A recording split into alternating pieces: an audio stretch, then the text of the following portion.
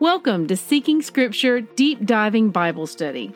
I'm Christy Jordan, and I want to help you develop a first-hand relationship with the whole Word of God. For links and graphics mentioned in my podcast, please visit the corresponding post on seekingscripture.com. May Yahweh bless the reading of His Word. Good morning, siblings. Today's readings are 1 Samuel chapters 4 through 8. There is a lot to glean from today's readings. I love these historical books because there's so much information to dig into. However, like most of the Bible, there is so much that we can't possibly cover it in one go-round. So I'll just pick some highlights. Rabbit trails. Israel decided to go to battle with the Philistines, and it says nothing of them consulting with Yahweh on this. So we can surmise that they went of their own accord. It is made clear that they knew their defeat did not come at the hands of the Philistines themselves, but from Yahweh directly. And so they then decide to bring him into their plan in hopes of victory by bringing the ark. How often do we go off on our own accord, fail miserably since we chose to step outside of Yahweh's will, guidance, and wisdom, and only then decide that we should bring him into the picture? Yahweh is not content to sit around and be an afterthought, or a genie in a lamp. It is heartbreaking that the Philistines, who were no doubt very aware of the Israelites, believed them to worship multiple gods, and therefore even attributed multiple gods as helping them in battle. See 1 Samuel 4:8. You would think that in a society in which all other cultures worship multiple gods, the Israelites would stand out and be known for worshiping the one true God. But as we've noted before, their assimilation and syncretism was so complete that at this point, Israel was indiscernible from the world. The Ark. Today, we read the biblical equivalent of hot potato, in which the power of the Almighty is so strong and people are so taken aback by it that all they want to do is get it out of their presence. The hot potato is, of course, the Ark of the Covenant. 1 Samuel 4:4. Look who's bringing the ark into the camp. Eli's sons, Hophni and Phinehas. This is not a good thing, as we've already read that these men do not revere Yahweh, his temple, or his property. In 1 Samuel 5, verses 1 through 5, we see an account of the ark being placed in the house of Dagon. This was one of the primary gods of the Philistines. So mighty was this god considered to be that it was even cited in the famous law code of King Hammurabi when he listed Dagon as his creator. This is such a prominent god that it is cited several other times in the Bible, but you may miss it if you aren't looking for it. See Joshua 19:27 and Judges 16:23. Also referenced in 1 Maccabees 10:83 and 1 Maccabees 11:4. You can read more on Dagon in the Wikipedia by clicking here. And note, Maccabees are historical books that used to be in our Bibles and are still in the Bibles of some denominations. My point is, do not read through this and miss the significance of Dagon being found bowing before the Ark of Yahweh, nor of his hands and head being removed. 1 Samuel 6, verses 4 through 5. When the Philistines decided to return the ark, they decided to offer offerings to the god of the ark in hopes of appeasing him. They made 5 golden tumors and 5 golden mice. The term used for tumors is one to represent a hill, city, or stronghold, according to the interlinear. See here for that. But some people believe they were meant to represent the tumors and other afflictions that had come upon them, same as with the mice. I can see either one working with the context. Either way, this was a gesture of acknowledgement that the people knew these afflictions were the work of the God of Israel. I love what they said in 1 Samuel 6:6.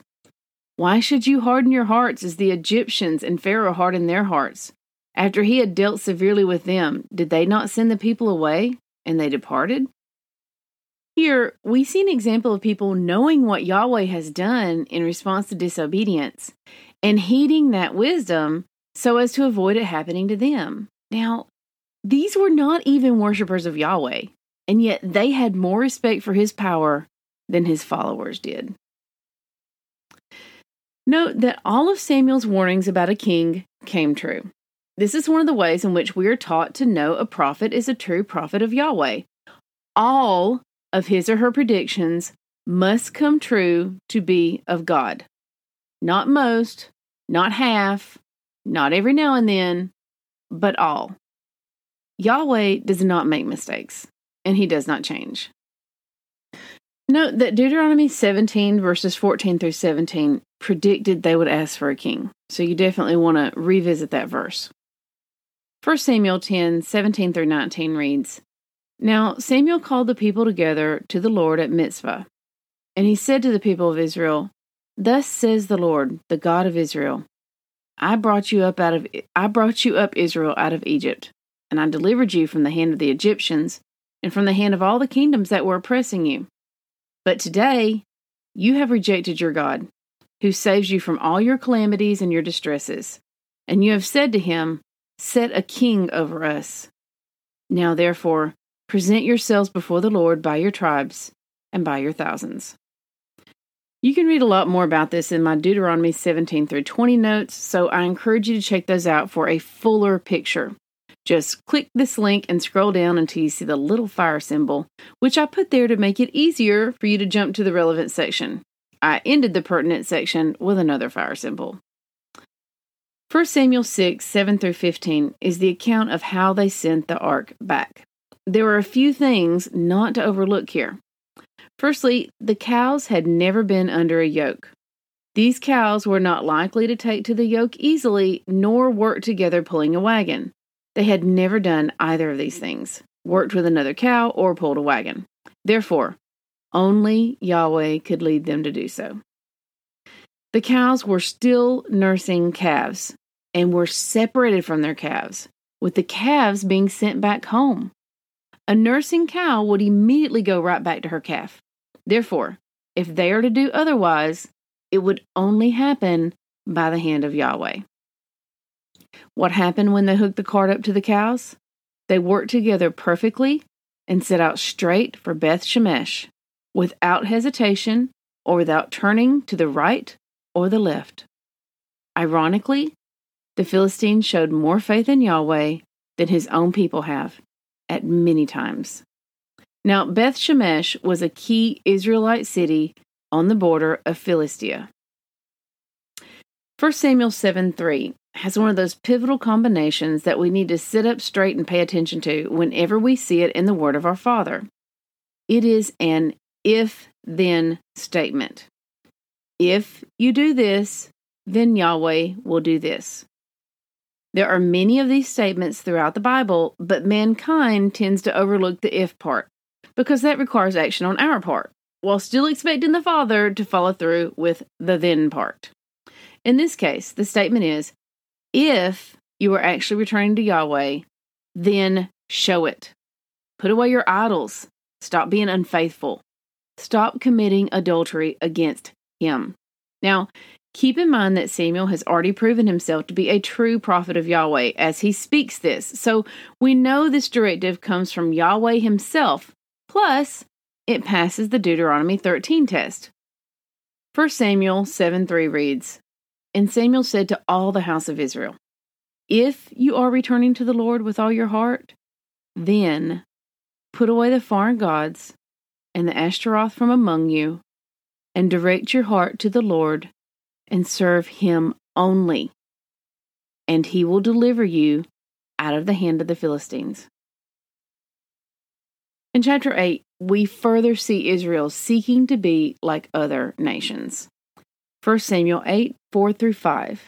Then all the elders of Israel gathered together and came to Samuel at Ramah, and they said to him, Behold, you are old, and your sons do not walk in your ways. Now, appoint for us a king to judge us like all the nations. Why did they want a king? They wanted to fit in and be esteemed by the world.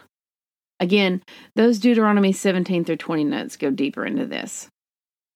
Do we see ourselves in all that we are reading? I sure do.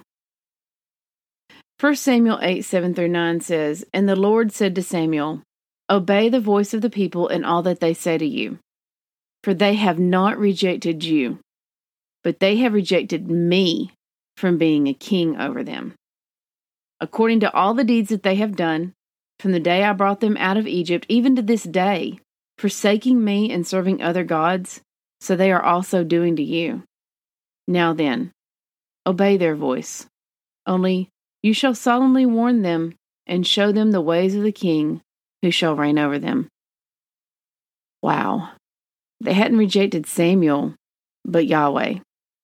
And I doubt they even realized it.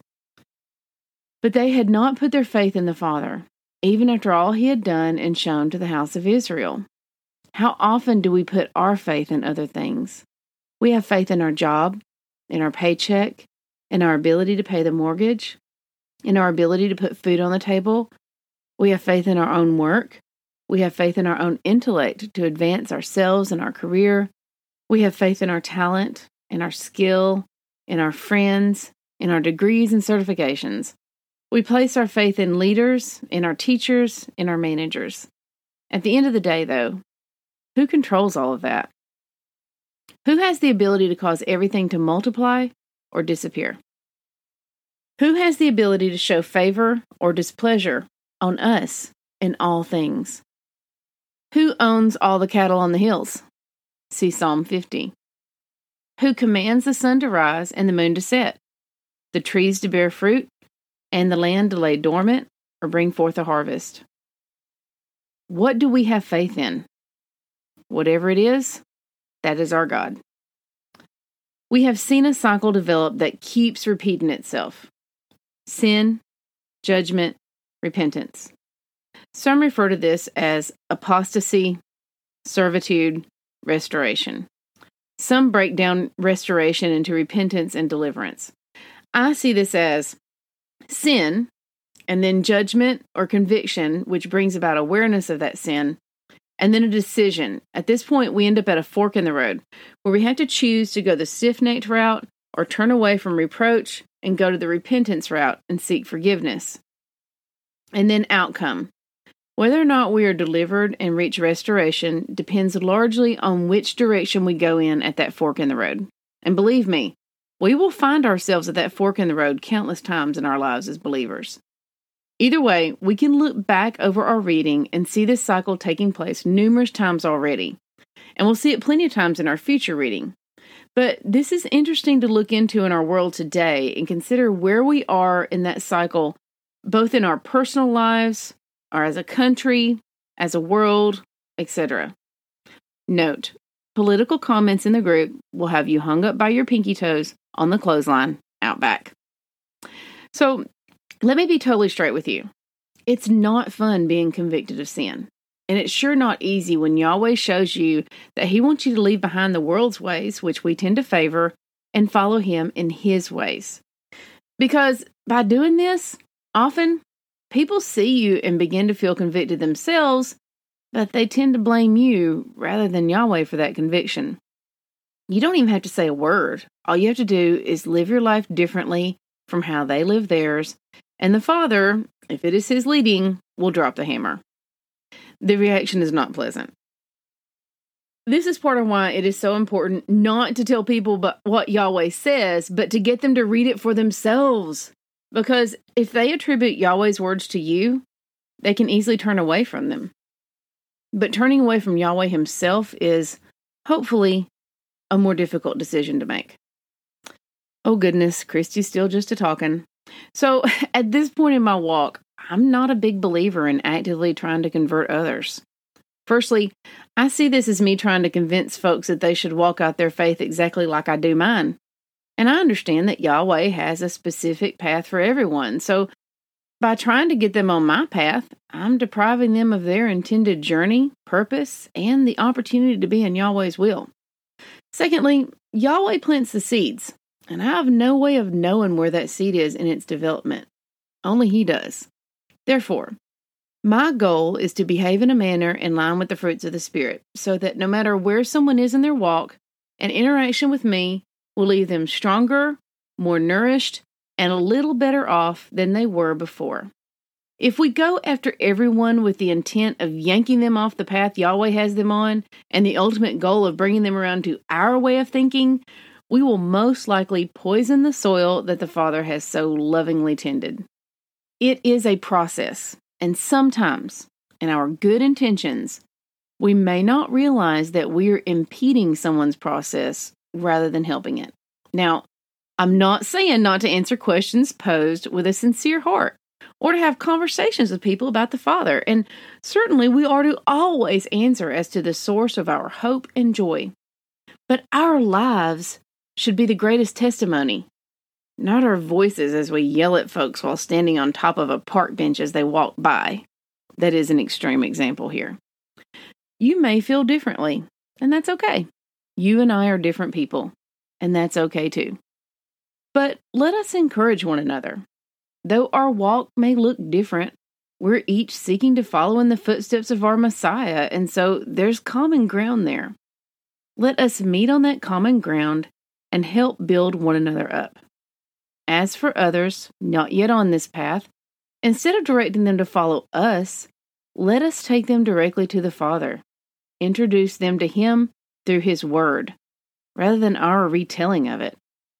People are intelligent, and they need to be treated like they are. Rather than us summarizing and cherry-picking what we have in our own wisdom deemed most important, lead them to the book, and in doing so, know that you are leading them into direct relationship with the Father. Whew, I guess I had a lot to talk about today. I apologize for being so long-winded, but I felt the urging to share these things. The world is growing increasingly darker, but His light is shining brighter each day. That He has us here, deep in the Word, diligently studying to show ourselves approved by Him, is a tremendous honor. I mean, wow. Can you believe He's using us? That we get to read words spoken in His own voice and glean from fields He Himself has planted. He is so good to us. It's so exciting I can't even think too long on it or I'll have to shout for joy. And that scares the dogs. Test everything, y'all. Hold tight to what is good. 1 Thessalonians 5:21. We are saved by grace alone. Obedience is not the root of our salvation, but it is the fruit. May Yahweh bless the reading of His Word. I love y'all. Bye-bye.